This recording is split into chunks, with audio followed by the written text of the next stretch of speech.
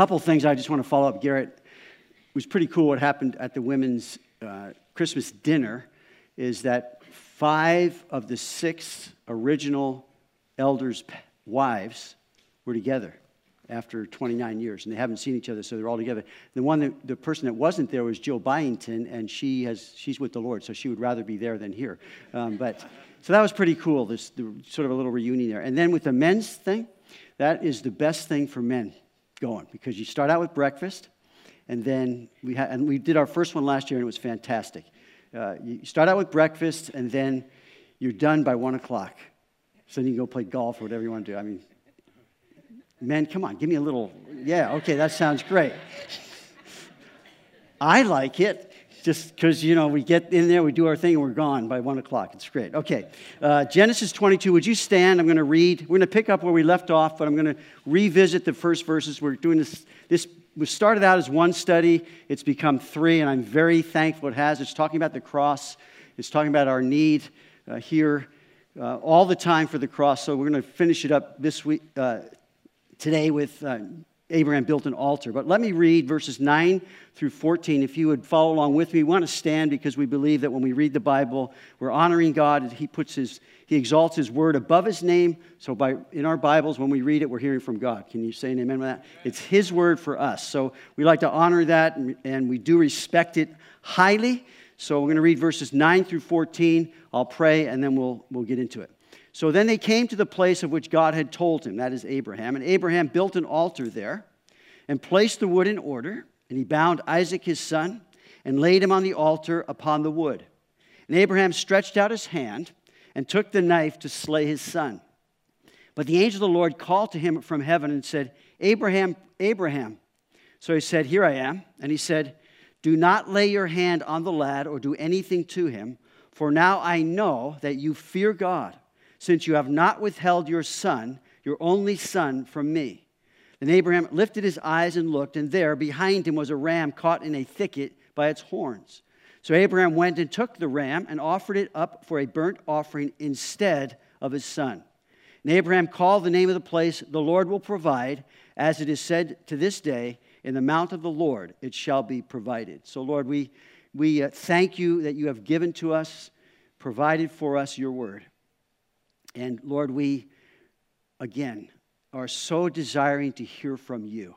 We hear a lot of other things all the time, bombarded with all kinds of things that we're thinking of, and but Lord, what we need is to hear from you. And when we hear from you, we know, Lord, that is truth. We know it's life-changing. And so give us ears to hear, I pray. The things that I prepared, Lord, break them fresh for this time right now going through this passage.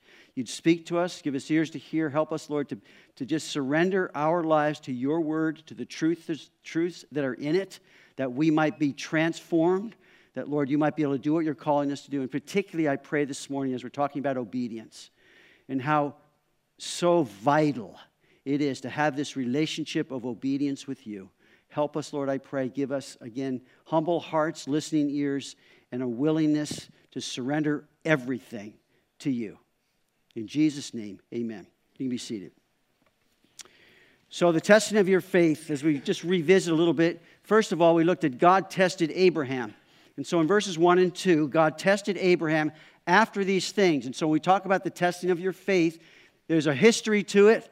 And one test leads to the next. Can I hear an amen? So we don't come out of the chutes getting born again and we're instant Christians. No, it's a process that God's taking us through for all of our lives. We'll be tested. Abraham had gone through many years, and God brought him to this place where he tested him. He was tested personally and individually, just like we are, by name. Abraham, Abraham. And then he was tested in the area of his love for his son, but ultimately his love for God. Secondly, Abraham trusted God in verses 3 through 8. So Abraham went to the place that God told him. He saw the place afar off. That place was determined by God. It was a place of sacrifice and death in obedience to God for Abraham. And then he went to worship, verse 5. So his conclusion was, he concluded that God was able to raise him from the dead even if he had to kill him. God was calling him to kill him. He said, hey, if need be, God will resurrect him. And so then he said to those men who were with him, you stay here, I and the lad will go worship, and we will come back to you. So he went to worship, and it says there in verse 8, so the two of them went together. That is the Father and the Son. And in this whole story, you have the love of a father for the son and vice versa. It's not the love of a husband for a wife or a parent for the child. It's the picture of God the Father and God the Son providing on the cross for our salvation. So this morning we're going to look at Abraham built an altar. We might say that the remaining of this chapter is a worship service because we're looking now at Abraham obeying God and doing what he told him to do, and these are difficult things for us to comprehend as far as what Abraham was believing God for and obeying God in doing it. So this amazing account might be told as then and there. Right then and right there. So let me give you that a little bit just again to broad picture of this chapter. First of all, you have in chapter 22, verse 2. Read with me. Then he said, take now your son, your only son Isaac, whom you love, and go to the land of Moriah and offer him there. So then, there. Abraham took his son. Abraham took the wood and laid it on his son. Abraham took the fire in his hand and the knife, and the two of them went together. Incredible picture. Verse 9. Then they came to the place of which God had told him, and Abraham built an altar there. So they came to that place, and he placed the wood in order. He bound his son Isaac. Now, just put ourselves in the sandals of Abraham. He arrives at the place. It says he placed the wood in order on the altar. And then he bound Isaac, his son. And then he laid his son on the altar upon the wood. And then it says he took the knife to slay him. This is deep stuff. The third time, verse 13, then Abraham lifted his eyes and looked, and there behind him was a ram caught in a thicket by its horns.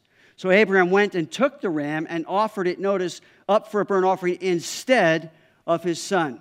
Then and there, the angel of the Lord called to Abraham from heaven, you have not withheld your son, your only son, from me. Abraham called the name of the place on earth, the Lord will provide. In the mount of the Lord it shall be seen. And then the second time, the angel of the Lord called a second time out of heaven and said, you've not withheld your son, your only son. So this incredible prophetic chapter, alongside Psalm 22, Isaiah 53, detail the future reality of the significance of the cross of Jesus Christ. The Father, now it says there, Abraham took his son, the Father gave his son. The Father slayed his son. The Father provided his son from heaven, out of heaven, on earth. He did not spare his son. And so we go to Romans chapter 8, this fabulous closing to this amazing first 8 chapters of Romans. Paul says this, what shall we say to these things? As my pastor Chuck said way back in hippie days, far out. What shall we say to these things? If God is for us, who can be against us?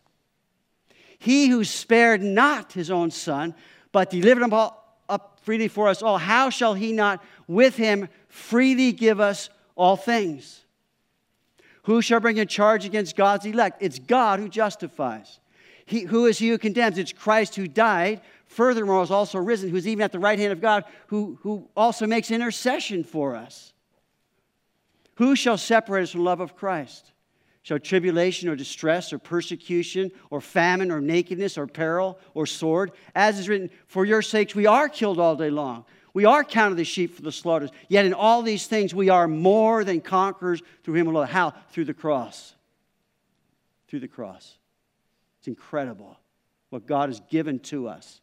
We are counted as sheep. We are those things, but we are more than conquerors. For I am persuaded neither life, nor death, nor angels, nor principalities, nor powers, nor things present, nor things to come, nor height, nor depth, and if there's any other thing he hasn't included, shall be able to separate us from the love of God which in Christ Jesus Lord. That's the cross.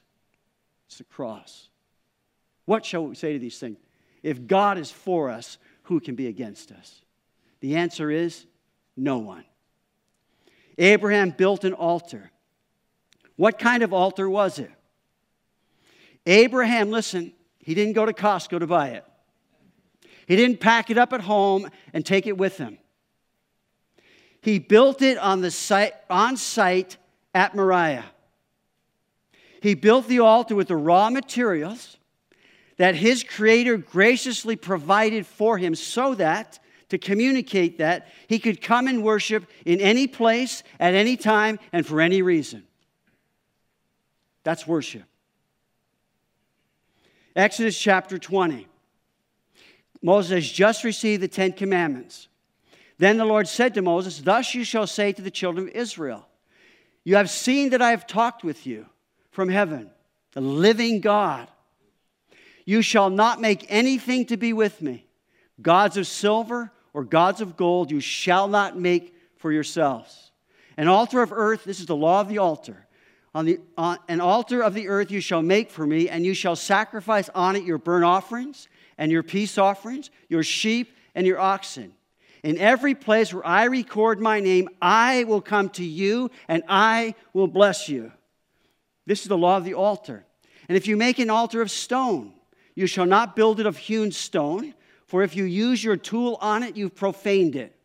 Nor shall you go up by steps to my altar, that your nakedness may not be exposed on it."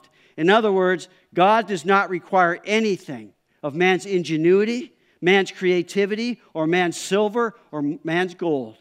Jesus said, God is seeking those who will worship Him in spirit and in truth. In other words, right in the heart according to the rightness of His Word. God is He's seeking worshipers who will worship Him in spirit and in truth, according to His commands. So the eternal God does not need anything. But oh, how we need everything from Him. That's worship. That's what it means to build the altar. We're just coming to the God who said, "I will speak with you. I will commune with you." Acts 17, as Paul is in Athens, he stood in the midst of the Areopagus and said, "Men of Athens, I perceive that in all things you are very religious. For as I was passing through and considering the objects of your worship, I even found an altar with this inscription, 'To the unknown God. Therefore, the one whom you worship without knowing Him I proclaim to Paul." This is fascinating as far as Paul communicating the gospel to this pagan world. And he says, you got this altar there to the unknown God. Well, I'm going to tell you about the God that you don't know. God who made the world, Creator, and everything in it. Since He is Lord of heaven and earth, does not dwell in temples made with hands. I thought of Solomon. He builds that whole incredible temple. And when he's all done and blessing, he says, God, who the heavens of heavens can't contain you, how much less this building that I've built?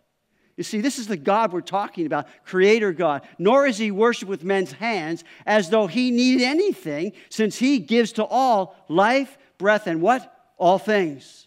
God does not need anything. And if He did, first, we're in big trouble. Second, we better be looking for another God. Our God is in heaven. Psalm 115.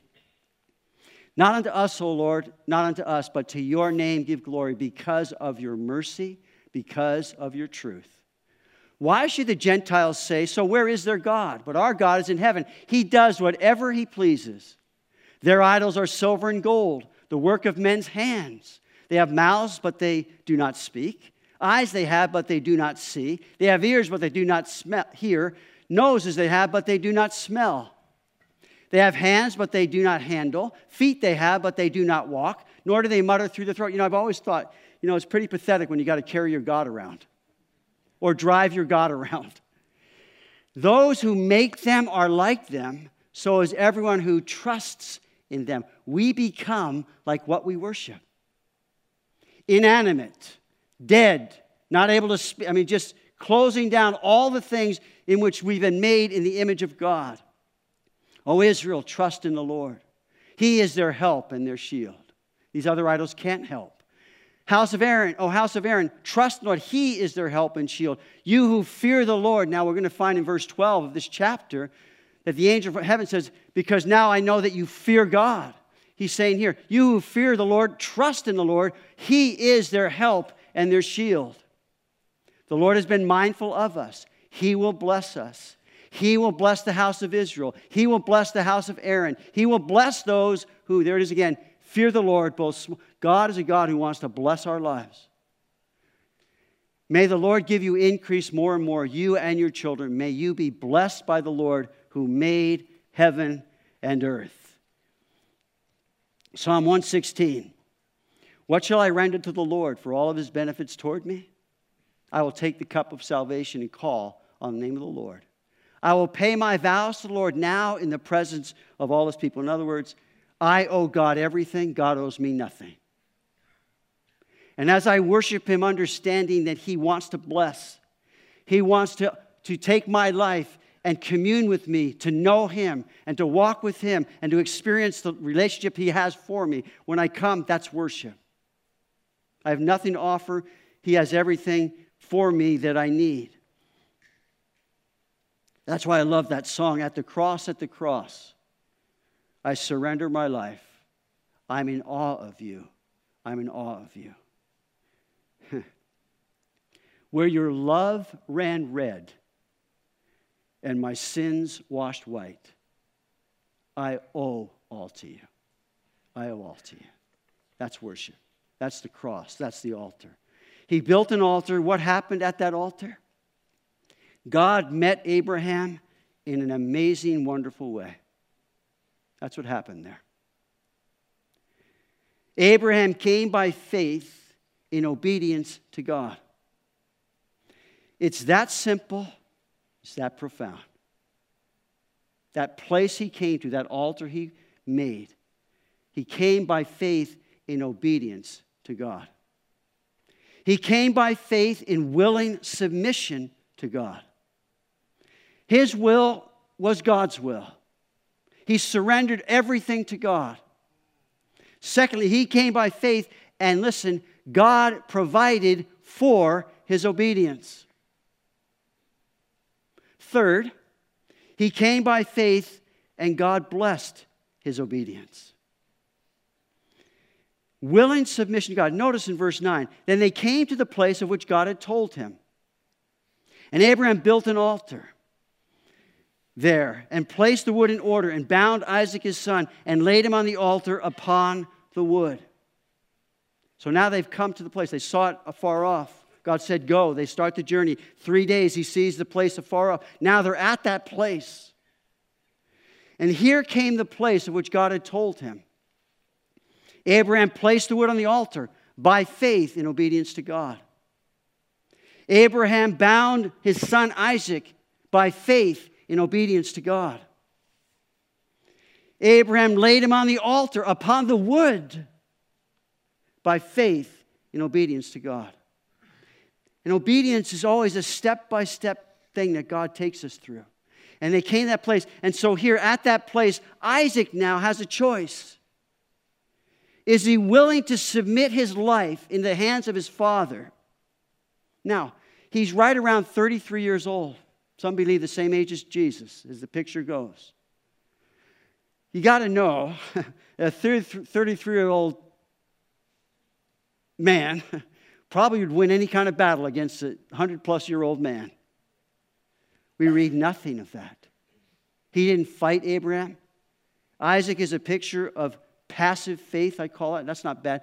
But he always, as things came, he would take them as from the Lord and just let it work itself out with the wells that he went through and all that. And so he just surrendered his life.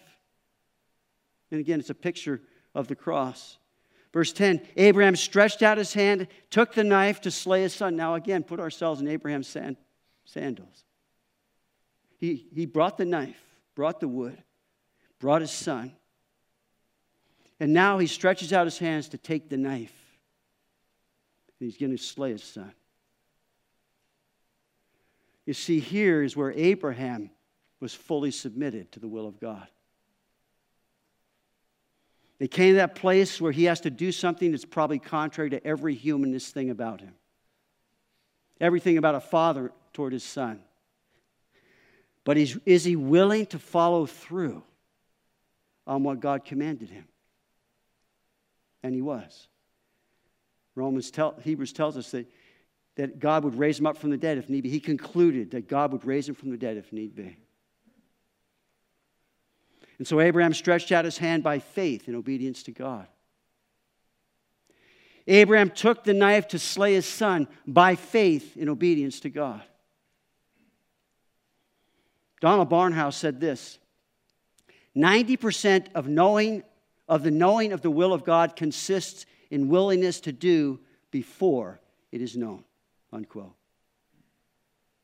And I believe that Isaac had already surrendered his will to the will of his father Abraham. I believe that Abraham had already surrendered his will to the will of God.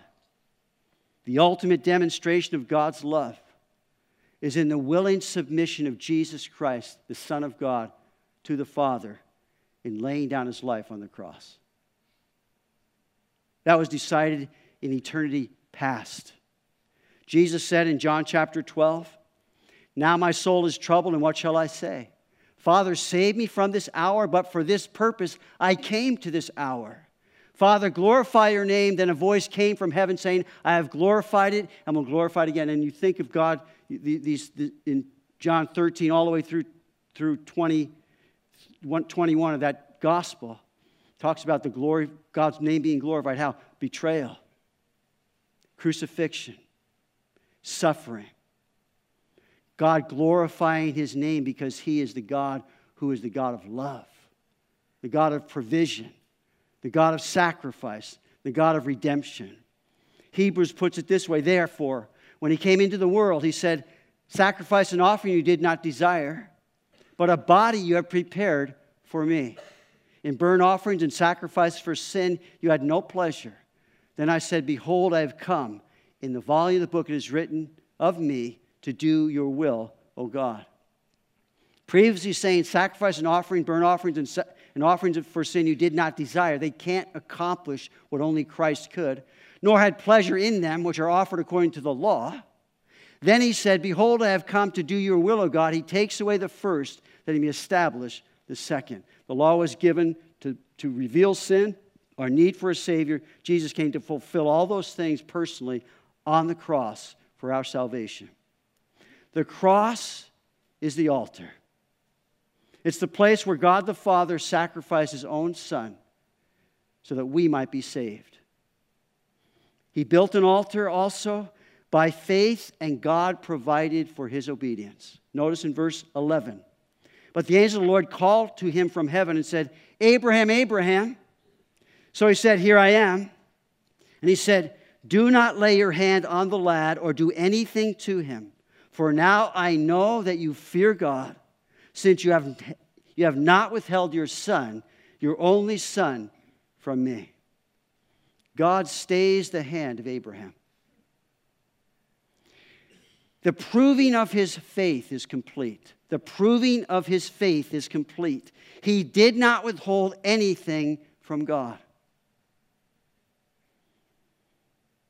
You know, the proving of our faith is not so much how much we give, but how much we keep and hold back. Is it all God's? I think of Jesus sitting across from the treasury. He's looking at how they give. There's this little widow there, has 2 mites. That's all she had. And she puts that in. And Jesus recognized it, was watching it, said, she put in more than all of them, because she put in from her substance all that she had. The question is, how much are we willing to lay on the altar in obedience to God? By faith and obedience to God. Then Abraham, verse 13, lifted his eyes and looked, and there behind him was a ram caught in a thicket by its horns. So Abraham went and took the ram and offered it up for a burnt offering instead of his son. God provides for Abraham the great instead of offering, the substitute. But Isaac, in verse 7, it says, Isaac spoke to Abraham on their way. Abraham, his father, he said, "My father," he said, "Here am I," verse 7. Then he said, "Look, the fire and the wood, but where is the lamb for a burnt offering?" Abraham said, my son, God will provide himself the lamb for a burnt offering. So the two of them went together. And here is the great instead of, the substitute. There's the ram, but where's the lamb? The lamb had not yet come.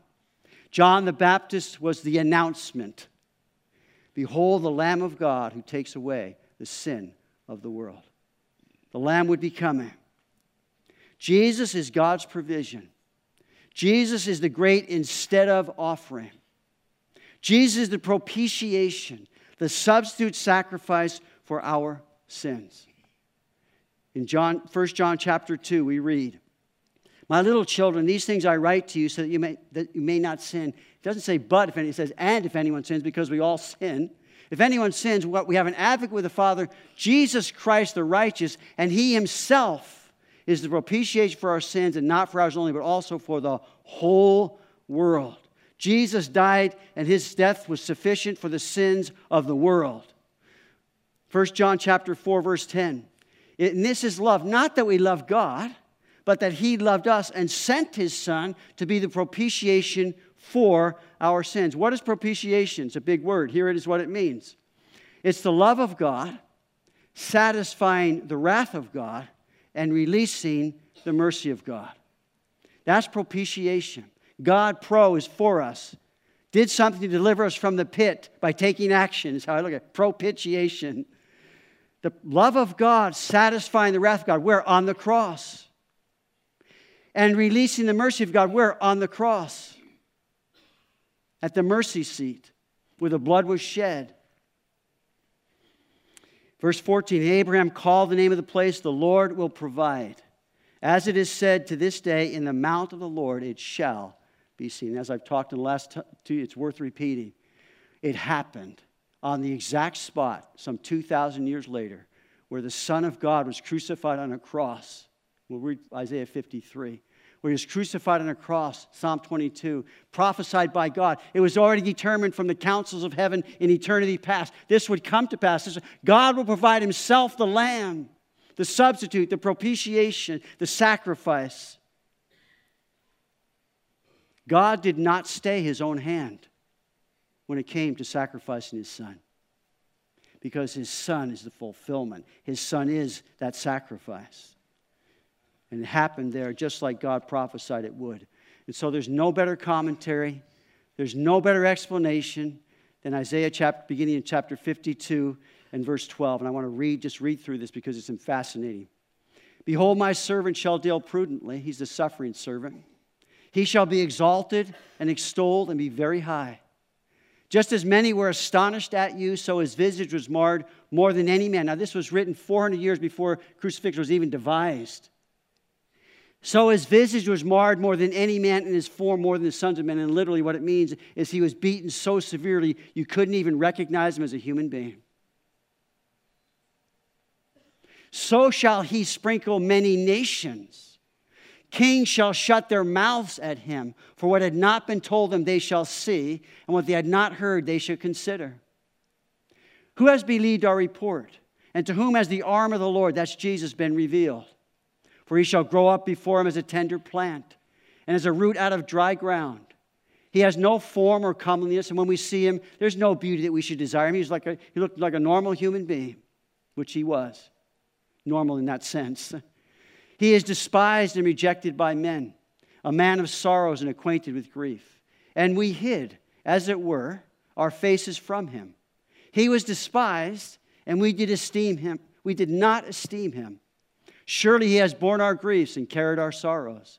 Yet we esteemed him stricken, smitten by God, and afflicted. But, listen, the substitute sacrifice. He was wounded for our transgressions.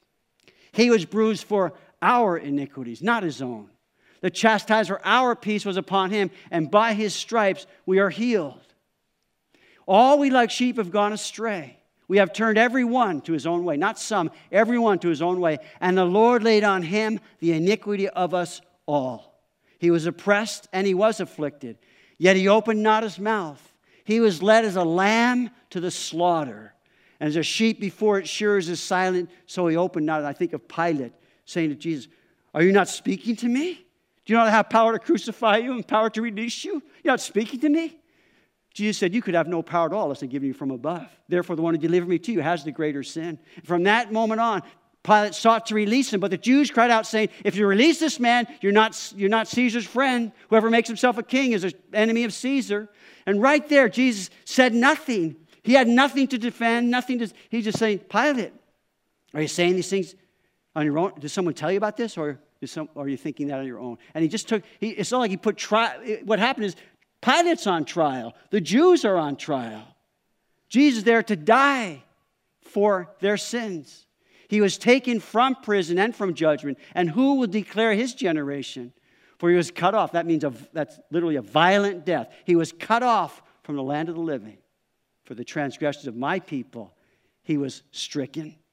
And they made his grave with the wicked and with the rich at his death. It happened just like that because he had done no violence, nor was any deceit in his mouth. Yet it pleased the Lord to bruise him. He has put him to grief. When you make his soul an offering for sin, he shall see his seed, he shall prolong his days, and the pleasure of the Lord shall prosper in his hand. He shall see the labor of his soul and be satisfied. By his knowledge, my righteous servant shall justify many, for he shall bear their iniquities. Therefore, I will divide him a portion with the great, and he shall divide the spoil with the strong, because he poured out his soul unto death, and he was numbered with the transgressors, and he bore the sin of many and made intercession for the transgressors. You see, he rose again. That's what he's talking about. He rose again, and there's coming the kingdom. He's coming again. There's a second advent yet when these things are going to happen. 2 Corinthians 5:21, Paul puts it very simply. He made him who knew no sin to be sin for us, that we might become the righteousness of God in him. What an exchange. How? The substitute. The propitiation. God's provision for our sin. Abraham built an altar. And there by faith he came, and by faith God blessed his obedience.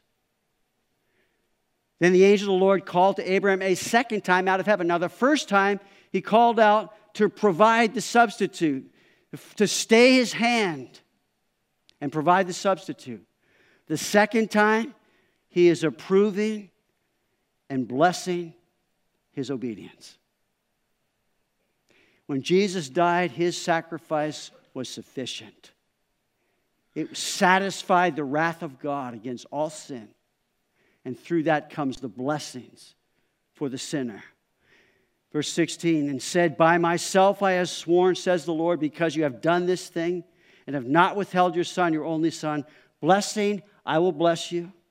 And multiplying, I will multiply your descendants as the stars of the heaven and as the sand which is on the seashore. And your descendants shall possess the gate of their enemies. In your seed all the nations of the earth shall be blessed, because you have obeyed my voice. So the angel of the Lord called from heaven. Abraham called it on earth. This is what's going to happen. And then in verse 15, the angel of the Lord called a second time out of heaven. And there, as he's talking to Abraham, this angel of God, he's approving and blessing his obedience. Because you've done this thing, I will bless you. Because you've obeyed, your seed will be a blessing. Now note, Abraham never actually sacrificed Isaac, but he would have. And with that, God did not have to sacrifice his son, but he actually did. And Jesus is that substitute sacrifice that fills the gap for our salvation. Jesus did not have to obey, but he actually did in obedience to the Father. Hebrews 5 says this, Christ did not glorify himself to become high priest, but it was he who said to him, you are my son, today I have begotten you. As he also says in another place, you are a priest forever according to the order of Melchizedek, who in the days of his flesh, when he had offered up prayers and supplication with vehement cries and tears to him who was able to save him from death, the garden, and was heard because of his godly fear, though he was a son, Yet he learned what? Obedience by the things which he suffered. And having been perfected, he became the author of eternal salvation to all who obey him. Jesus never had a moment of disobedience to the Father.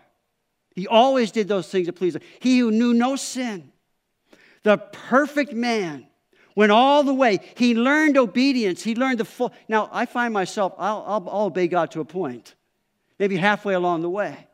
But then it gets tough, and I'm disobedient. Jesus, not one millisecond, was disobedient. He always did those things. He is the perfect man who is the perfect substitute sacrifice to die in our place on the cross. And God laid on him all of our iniquity. The wrath of God was satisfied by the love of God, and God's wrath was satisfied. His substitute sacrifice was perfect because he was perfect.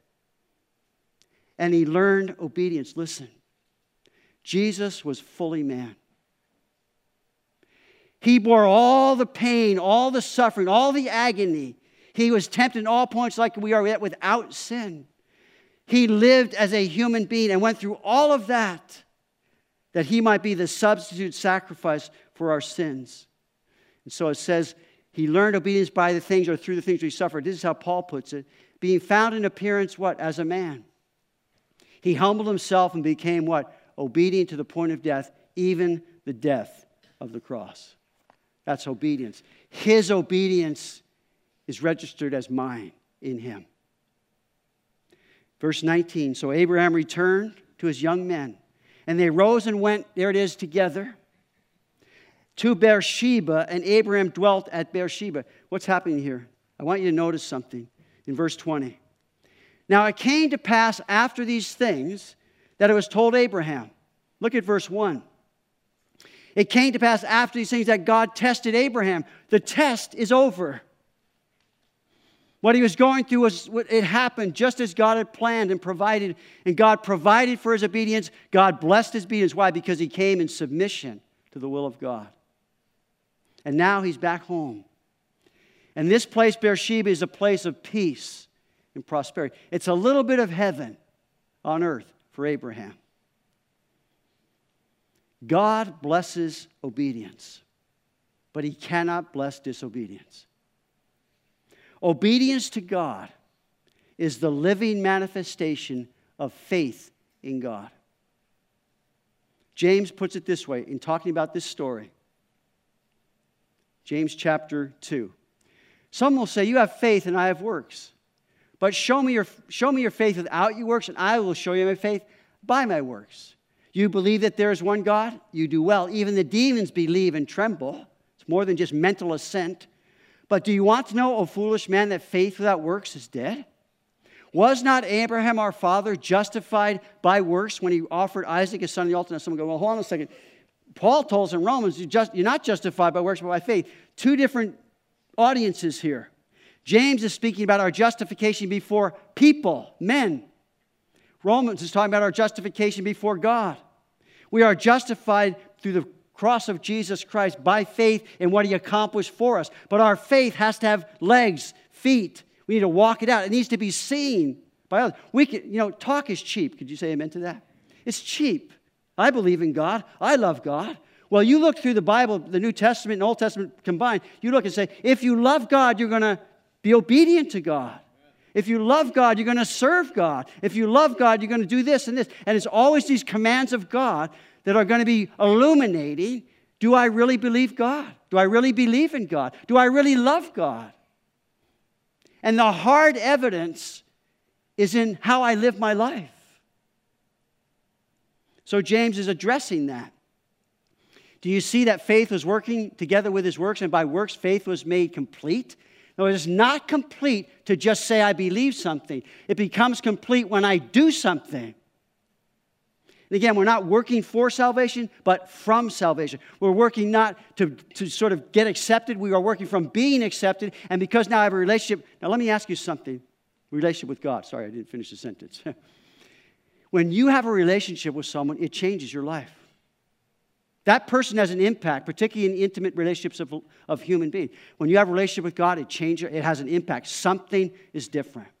Something changes. It's what happens in interactive relationships.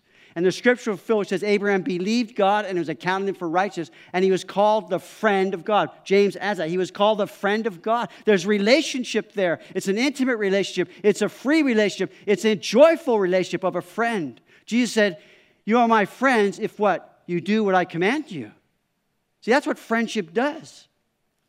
You see then that the man is justified by works and not by faith only. Now, obedience to God is also the hard evidence of our love for God. Deuteronomy chapter 30. I've set before you today life and good, death and evil, in that I command you to love the Lord your God, to walk in his ways, to keep his commandments, his statutes, and his judgment, that you may live and multiply, and the Lord your God will bless you in the land which you go to possess. By faith, he went by faith and obedience to God, and God blessed his faith. God acknowledged his obedience. God rewarded his obedience. That's what happens in relationships. Jesus said, John chapter 14, if you love me, keep my commandments, and I will pray the Father give you another helper that he may abide with you forever. He knows we need help for obedience. Can I hear an amen? We need help. Jesus said, hey, I'm going to give you of the Holy Spirit. John chapter 15, verse 9, as the Father loved me, I also loved you. Abide in my love. If you keep my commandments, you will abide in my love, just as I kept my Father's commandments and abide in his love. There's a relationship that's abiding. There's this growing of love for each other. At the cross, God calls to us from heaven. I've given you my Son. I've provided for your obedience. I provided for my blessing. It's going to come if you'll walk with me and be obedient to the things I'm going to provide for you all along the way. So the question I'll close with here, we're going to take communion. Have you obeyed God? Are you obeying God? Will you obey God? You see, the cross is that place where I go in obedience to repent, where I go in obedience to receive mercy and grace, where I go in obedience to be forgiven and find a cleansing. It's at the cross. There, God's provided those things for me. By faith, I willingly submit my will to God at the cross. We're coming back to the cross. Paul said, God forbid that I should glory except in the cross of Jesus Christ, by whom the world is crucified to me and I to the world. That's where the change takes place. That's what happens. In fact, after this whole thing, do you not know that in Beersheba, Abraham and Isaac came back very transformed men? That's what the cross does. It changes everything. How I look at everything. If there's no cross, I'm in deep trouble. But there at the cross, I find God's forgiveness. I find God's redemption. I find God's restoration for me in my heart, and then for him through me in my relationships. It's at the cross. So by faith, God provides for my obedience at the cross. It's a starting point every time. By faith, God blesses my obedience because of the cross. At the cross, God offers salvation through repentance toward God and faith toward our Lord Jesus Christ. What is that? It's obedience to the gospel. Do you know the Lord Jesus this morning? Have you obeyed the gospel? Have you confessed that you're a sinner before God? Have you confessed that you need forgiveness from God? Have you acknowledged you have nothing to offer God? Have you acknowledged that Jesus died for your sins on the cross? God provided for you. Have you acknowledged that you need to make a decision? Do you want a relationship with God or not? God's provided through the cross, through the gospel. Have you obeyed the gospel? I'm going to ask you, if you haven't, just to think on that now, seriously. Because there is no other name under heaven given among men by which we must be saved. There's no other name. There's no other. It's one place. It's at the cross. And there God offered his Son for your sin. He offered his Son that you might come to him and be forgiven and be cleansed and be justified and know him, filled with the Spirit. In being saved, we're born again by the Spirit of God. We're new creations in Christ by the Spirit of God. We're sealed by the Spirit of God. We're filled by the Spirit of God. We're led by the Spirit of God. And the last thing I want to be doing is grieving the Holy Spirit of God. How? Disobedience. God has provided all of these things through the cross, the sacrifice of Jesus Christ. So we're going to take communion in a moment, but I'd like to share. The men can go back and get that ready. Have you obeyed God? Do you need to come to the cross and find God's forgiveness? Are you obeying God? What's going on in your life right now? Will you obey God? Are you willing to lay it down again in obedience to God? Paul said, God forbid that I should boast except in the cross of Jesus Christ.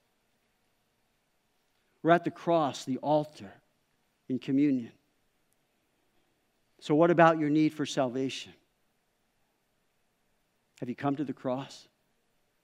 Your need for forgiveness. Your need for peace with God. Your need for the peace of God. Where? At the cross. Your need for freedom from sin starts at the cross. Have you obeyed? Are you obeying? Will you obey? It's an invitation from our great God and Savior, Jesus Christ, to come to the cross. What kinds of things are you taking into your mind? What are you watching? What are you listening to? What are you reading? Are they things that are pleasing to God? Are they things that are not grieving the Spirit of God? In our culture, we need to have a resurfacing of that question. What are we doing with the things? You see, whatever comes in, comes out. If we sow to the flesh, we reap corruption. If you sow to the Spirit, you reap eternal life. Whatever a man sows, that shall he also reap. And I have sowed my wild oats and thinking I'm going to get a crop of wheat. It doesn't work that way. What kinds of things are you taking in your mind? What kinds of things are you taking into your body? Are they good for you? Are they helpful for you? Here's one that I'm under conviction about often. What kinds of things come out of your mouth? You see, what I've come to understand is my flesh will never... God didn't call me to transform my flesh or reform it. He said, kill it. Where? At the cross. Crucify the flesh with all its affections and lusts. I used to be called garbage mouth. And when I get in certain spaces, that old man starts rising up again. Lord, forgive me. That's all I can ask. Apply the cross to these things. Does God have any say in some of these matters in your life? Romans 12 says, I beseech you, brethren, by the mercies of God, that you present your bodies a living sacrifice, holy, acceptable to God, which is your reasonable service. And do not be conformed to this world, but be transformed by the renewing of your mind. Notice that you may prove what is that good and acceptable and perfect will of God. I call that the gap. G-A-P. What is the good and acceptable? It depends on whether you're being conformed to the world or transformed by the renewing of your mind. Where? At the cross. When we see the cross, we understand the cross, what God has provided for our obedience, well, how God will bless obedience. These things become something that begin to take root, that change me to doing the good and acceptable and perfect will of God. Does God have any say in what you do with your time that He gave you? Do you even ask Him? Are you spending time with Him? Because if not, He misses you. Are you staying in fellowship? Are you attending church regularly? These are things in the Bible that we're told to do. Does God have any say in what you're doing with your talents? Are you developing them for the glory of the kingdom? Or only for you to enjoy? Are you serving as a member of the body of Christ? And if this is your church, you should be serving as a member of the body, every part doing its share. Are you doing that?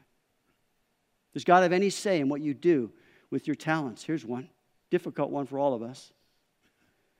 Does God have any say in what you do with your treasures that He gave you? Are you giving all to God as the steward of what are His?